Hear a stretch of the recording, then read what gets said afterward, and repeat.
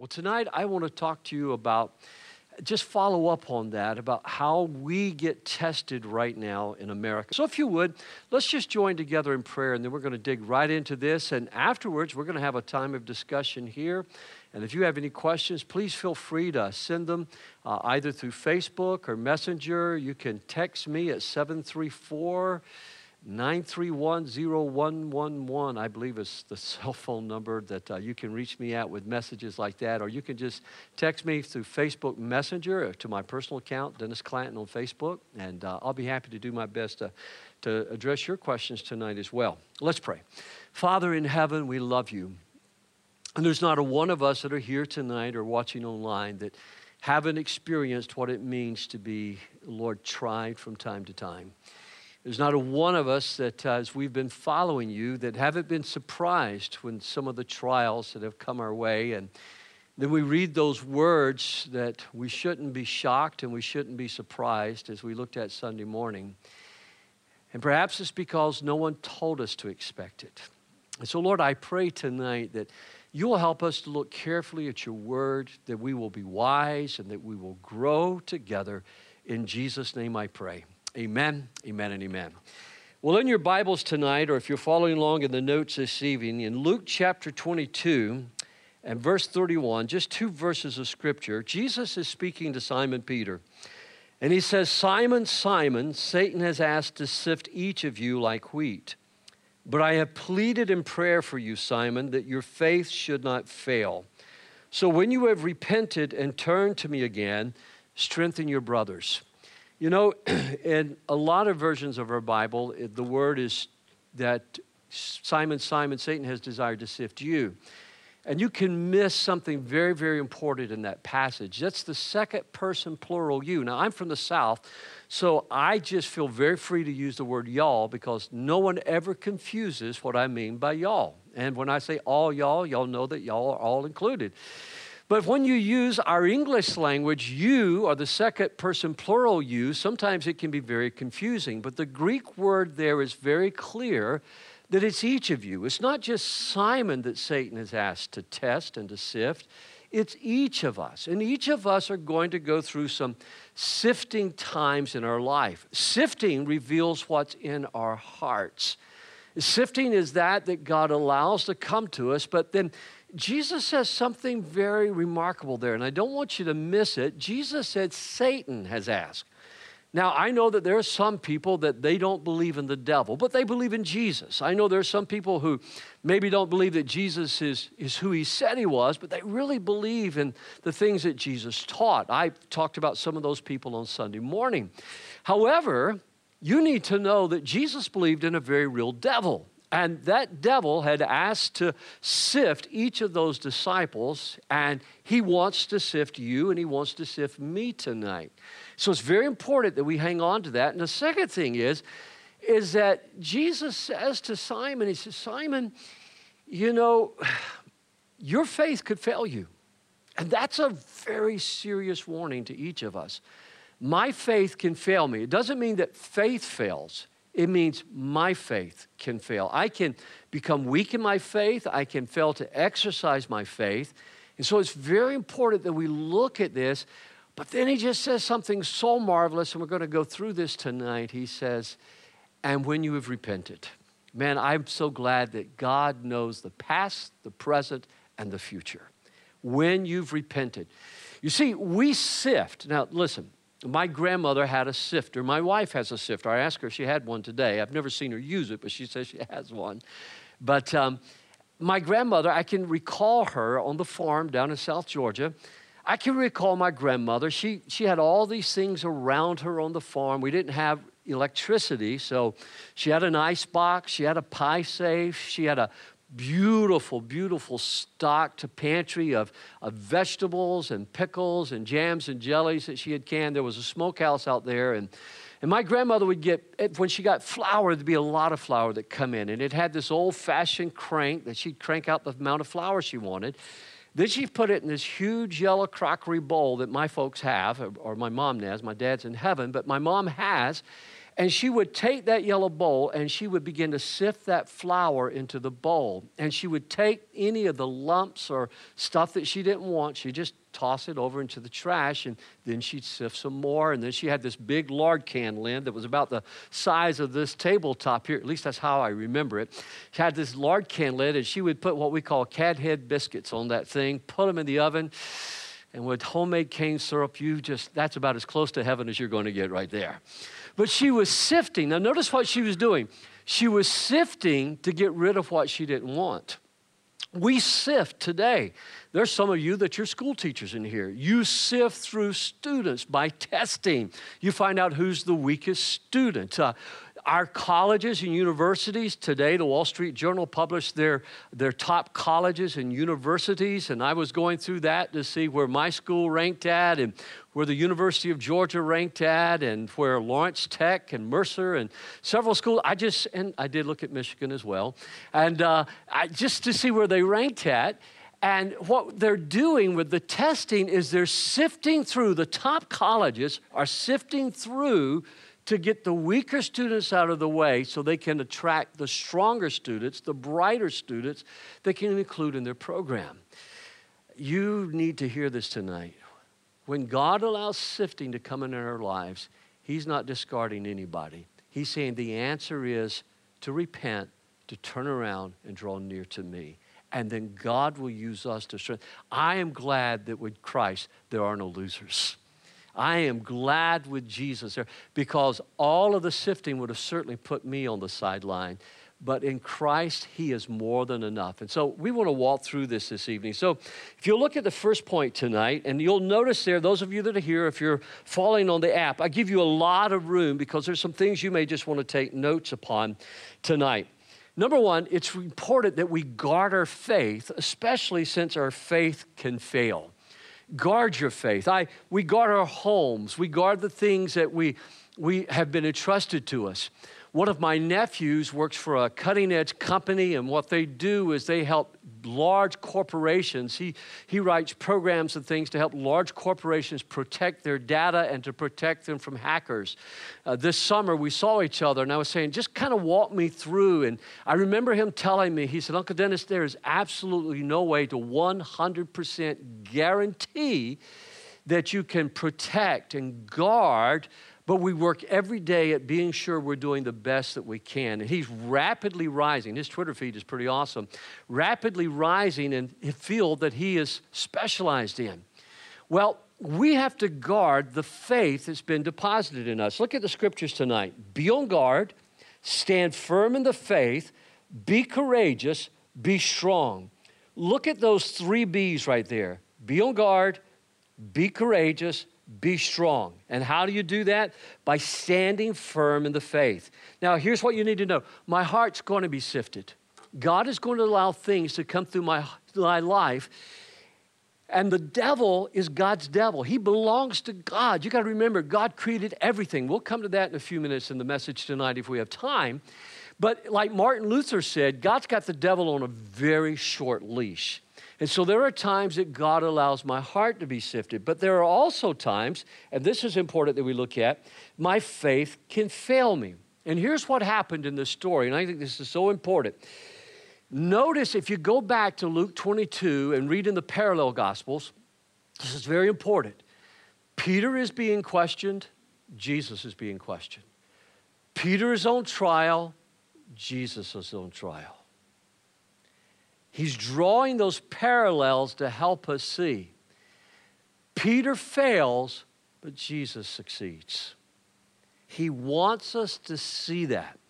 Peter is in the garden, and suddenly he's questioned, aren't you one of them? And even a little servant girl questions him, aren't you one of them?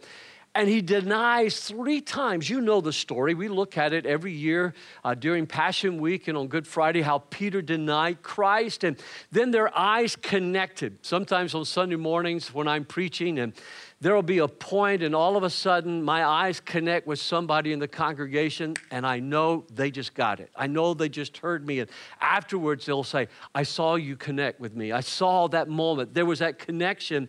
Even though I'm preaching to a lot of people, there's still that moment of connection. And there in the crowd, Peter's eyes and Jesus' eyes met together. And here's what I want you to see tonight. Peter is charged with something which is true. You're a disciple. Jesus is charged with something that's not true. You're going to tear down this temple. You're a vandal. You're a terrorist. You're a blasphemer.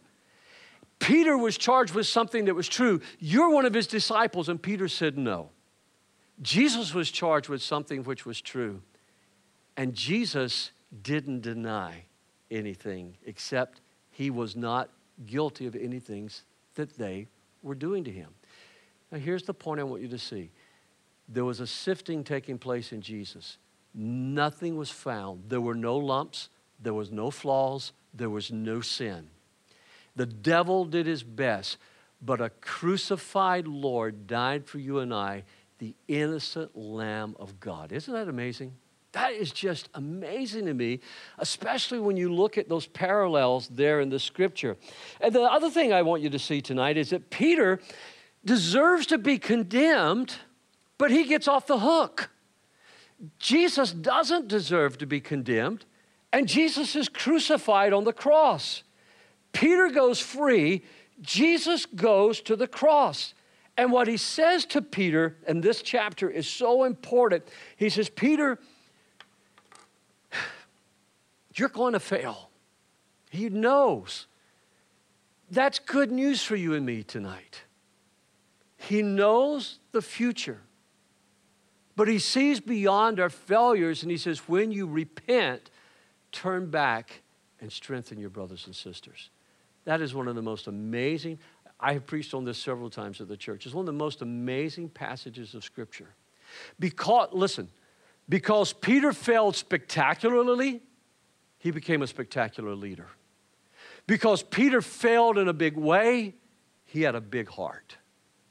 Because Peter failed Christ, he was willing to be crucified for Christ upside down, according to all that we know of.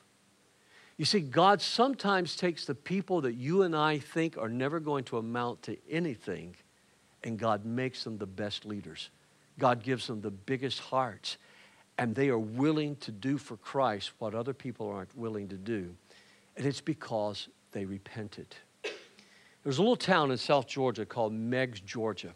I was preaching down there one Sunday morning years and years ago. Our children were still real small, and I asked, where did your town get the name from? And the name of the town was named after the first president of the University of Georgia.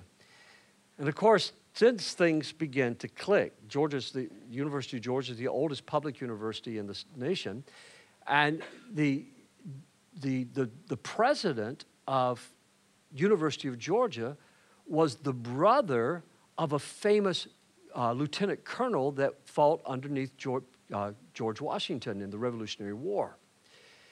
But what makes this story beautiful is when you read their biographies is his father, Colonel Meigs, Lieutenant Colonel Meigs, and the president of the University of Georgia, his father, Josiah Meigs, asked a girl to marry him in Connecticut.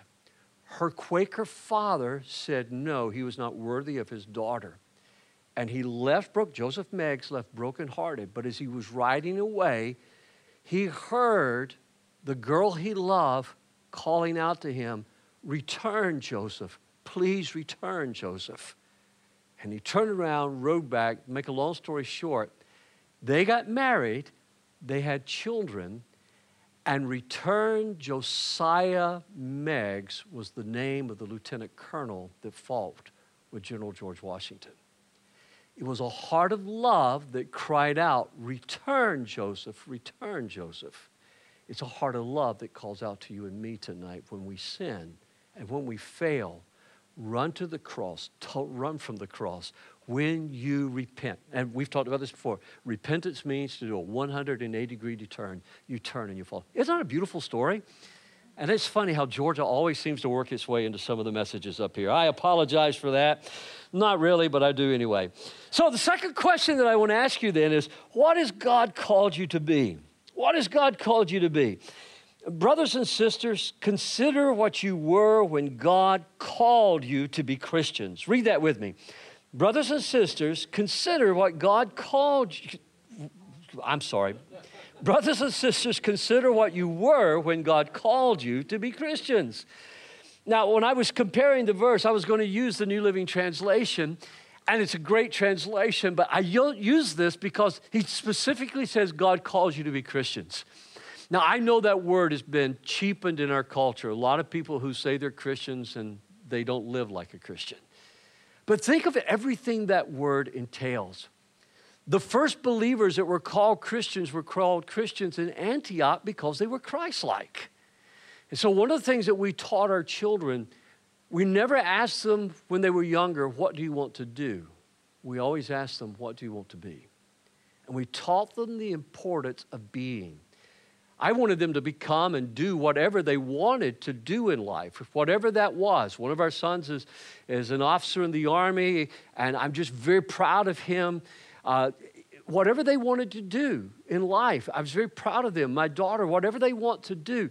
But the most important thing is what kind of man, what kind of woman are you going to be? And long before you answer the do questions, you've got to answer the to be questions. In America, in parts of the world, we are always emphasizing what people are supposed to do. Josiah Megg's father-in-law wanted somebody wealthier, wanted somebody with more influence for his daughter's hand. Every dad wants the best for his daughter. But he didn't see the potential that his wife saw. So the first president of the University of Georgia, one of our Revolutionary War heroes, came out of that marriage. So it's important that we understand being becomes doing. And God calls each of us to be passionate followers of Christ. That's what it means to be a Christian. God calls each of us to be passionate followers of Christ. He calls me to be a good steward of my health.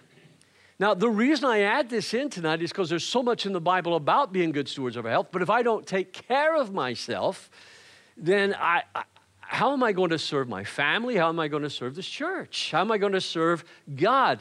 If I die, I no longer get to serve God on this planet. I cannot emphasize that. We're called to be good stewards of our health.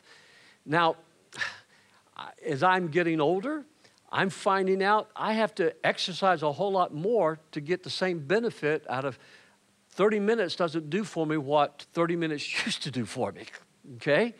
And so it's important as you get older, it's important that you keep those routines up. And it's important as you're younger to build those habits into your life so you no longer think about them anymore. It's being a good health of mental health, being a good steward of your physical health and your emotional health, but of your relational health with other people. God calls me to help make my spouse a success. So my calling in life is to make Becky successful. Her calling in life is to help me be successful. But I don't focus on, and I really say this, and the Lord knows my heart, I don't focus on my success. I focus on how I can help Becky be all that she can be. Because the principle of stewardship in the Bible, do not miss this. Because we want to get all we can and can't all we get. But the principle of stewardship in the Bible is totally opposite of this world. Give, and it will be given unto you. So as I give to Becky, as I give to our children, as I give to our church, as I give to our community, God causes abundance to be poured back in my life. It's one of the reasons that I rejoice in tithing so much, because it's in tithing that I experience the financial blessings of God, the emotional blessings of God, the protection of my home against those things that would devour my home. It's in sharing my network with others who need to know somebody in my network. I don't try to hide my resources or hide anything. You want to share. And then he calls me to disciple and encourage our children. You know, I take it very personally to disciple my children. Now, notice that word disciple. It implies discipline, but it implies instruction as well. And that word disciple is really not about punishment. That's a message for another time. If you discipline your children well, you won't have to punish your children often. If if you discipline your children well, if you teach them, instruct them, coach them, learn to reward them like God rewards you. I just talked about the rewards of stewardship. And I know a lot of people get started in stewardship because they want to be rewarded. My prayer is then that they grow in stewardship because they love God. We give because we love Him. We don't give expecting to get something back. We do, but that's not why we give. We want to grow where we give because we love. If you discipline your children, if you disciple your children, if you discipline and instruct them, help them see the rewards and reward them when you catch them doing something right, you'll find you'll have to punish children a lot less often. And then finally, He calls me to be and I left that intentionally blank. For me, He called me to be a pastor. That's my calling in life. That's what God wanted me to do. So what is God called? Maybe it's a teacher. Maybe it's a carpenter. Maybe it's a doctor or a nurse. Maybe it's owning your own business. I could go down the list. But what has God called you to be? So that leads to the next question. What did God call you to do? What did God call you to do? Now, God calls us to be Christians. We looked at that, passionate followers of Christ. But God also calls us to do something. For God called you to do good, even if it means suffering. Just as Christ suffered for you, He is your example, and you must follow in His steps. So circle that tonight in your outline, or if you're using the app, highlight it or something. God called you to do good. Do good work and do good works. Okay, write that down. Do good work and do good works. I want to be the best preacher, best pastor I possibly can. Now, I'd make a huge mistake if I started comparing myself to other people. That's not what God has called me to do. The Bible says we're foolish if we do that. God has given me certain skills. So what are my skills? It's important as I'm young that I help my children discover their skills. It's important that when I'm young that I discover my skills and I learn to hone them. Once I knew that God had called me to the ministry, I gave up my plans of pursuing everything else. I had a full scholarship to the University of Georgia. I had a stipend to go to school on. I had a travel expense to go to school on. I had a really nice package to go to the University of Georgia. I wanted to study law and raise cattle. That was my dream in life. That's all I talked about. Once I knew what God had called me to do, then I began to realize I had to have certain skill sets. Now, here's something important. I don't think I've ever even shared this here at the church. But not long after I announced that I was called to the ministry, and those of you that know me, you know I was very sick when I was younger. I was discouraged by my school counselor, by my librarian, my teachers. I was discouraged by members of our congregation that I grew up in. And one of my preacher heroes, that he's in heaven now, but one of my heroes, he came to me and he says, listen, Dennis, I think this is just emotional. There's no way God has called. You don't have the health. You don't have the diaphragm. You don't have the ability to communicate. And I can take you, in our church, we had this big table where they had all the tithing envelopes and things like that, and the Pentecostal evangels and the hymn books, all that stuff was there. And, the ushers would hand all that stuff out for every service. It was right there at that table at 2 double doors where he stopped me. And he loved me. He wasn't trying to be mean to me. He just didn't want, everybody thought I should stick with my plan. Go to the University of Georgia, study law, and raise cattle if God gave me the health to do that. There was one person in our church who really got behind me. Even my pastor told me years later, he said, Dennis, I really didn't think you could make it. I really didn't think you had what it took. And he apologized for not really getting behind me and encouraging me. And I was sitting in his home in Montgomery, Alabama when he shared that with me. Here's the deal. When God calls you, He doesn't make mistakes. And when you know that God's called, it doesn't matter how many people tell you you can't. Now, what I did from that point on was I started developing every skill I knew I needed to develop. And it's important that you and I keep developing our skills. The day may come when I'm no longer to do what I do now with the stamina that I have. But when that day comes, I'm already prepared for when that day comes because I'm developing skills that I can keep writing and keep communicating because I want to leave something behind for the generation that follows. Do you follow me? Develop your skills because you don't know what's coming down the road. The second thing is, what are your talents? What are the talents that God has given you to do? And then finally, and this is most important, and I'm running out of time here tonight, what are your spiritual gifts? What are your spiritual gifts? And boy, you can see this unfold in the life of Peter. Peter had relied upon his skill as a fisherman. Peter had relied upon his skill, with being someone that, he was obviously a leader, but he was obviously someone that, let's just face it, he wasn't a very spiritual man. He wasn't a man committed to prayer until after the day of Pentecost. God did something in Peter's life. And when God baptized him in the Holy Spirit, when that day that happened, all of those believers received the presence of the Holy Spirit, not just living in them, but immersed into the Holy Spirit. You and I have that experience. And God deposited spiritual gifts in him. And Peter went to work on that. He still made some errors. The Apostle Paul had to rebuke him one time. But because he had a big heart, he learned from his failure. He kept following the Lord. Now, we have a class here to help you with this, and it's called Class 301. You got to go through 101, which is Discovering Woodland, 201, which is Discovering Spiritual Maturity, and then 301, and we'd love to help you with that. For God to be strong in me, then, I must admit my weaknesses. And I think this is where Peter found his beginning. Peter said to the Lord, Lord, depart from me, I'm a sinner. This is when God first called him. This is when Jesus first called him. Look at 1 Corinthians chapter 12 and verse 10 tonight. That's why I take pleasure in my weaknesses and in the insults, the hardships, and the troubles that I suffer for Christ. For when I am weak, then I am strong. You see, it's awfully hard to admit our weaknesses. It's awfully hard to come to God sometime with the same weakness over and over. I preached a message here one time when I've had to repent a dozen times.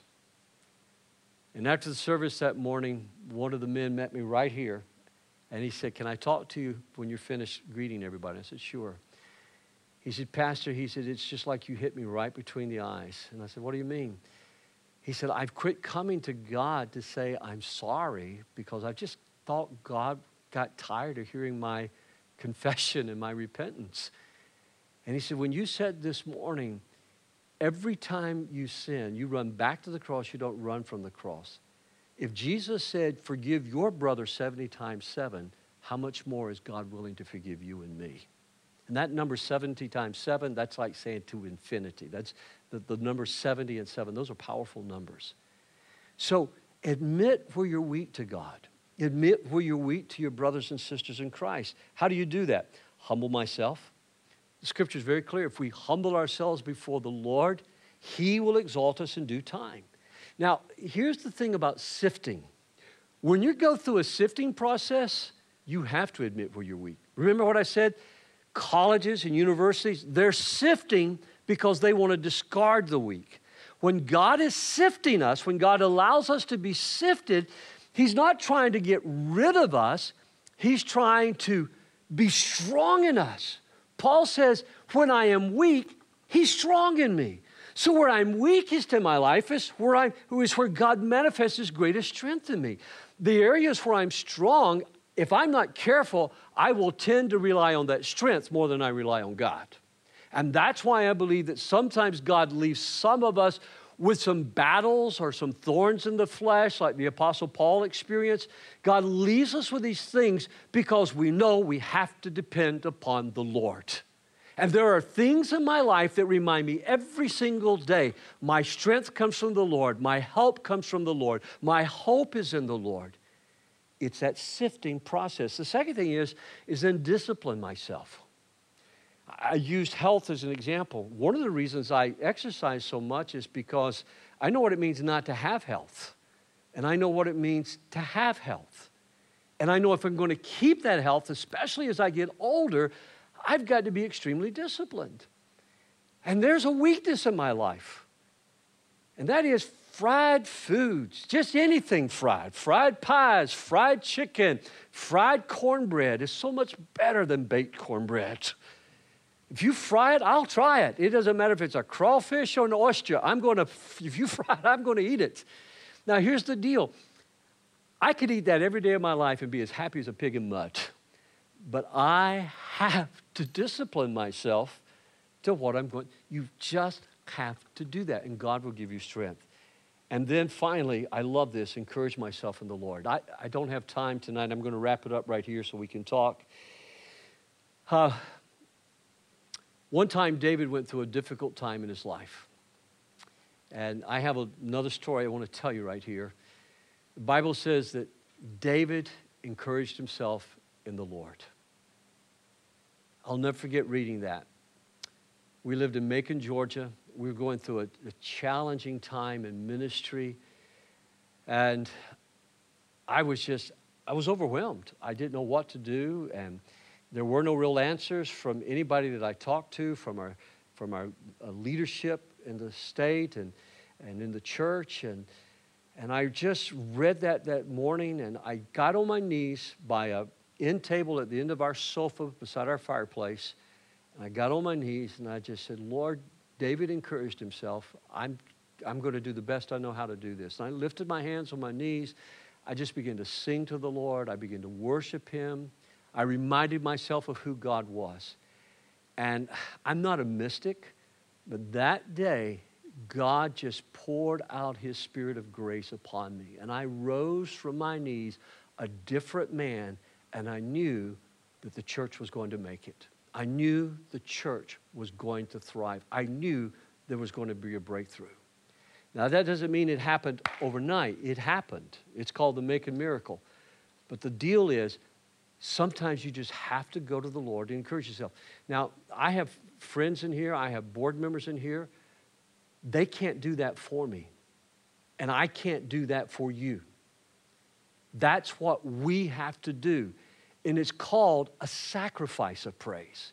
It's called the fruit of our lips, the sacrifice of our lips. I believe the King James Version says at one point it's the calves of our lips, using that symbolic sacrificial language. We bring that sacrifice of praise to God. Remember the principle of giving, God gives to us.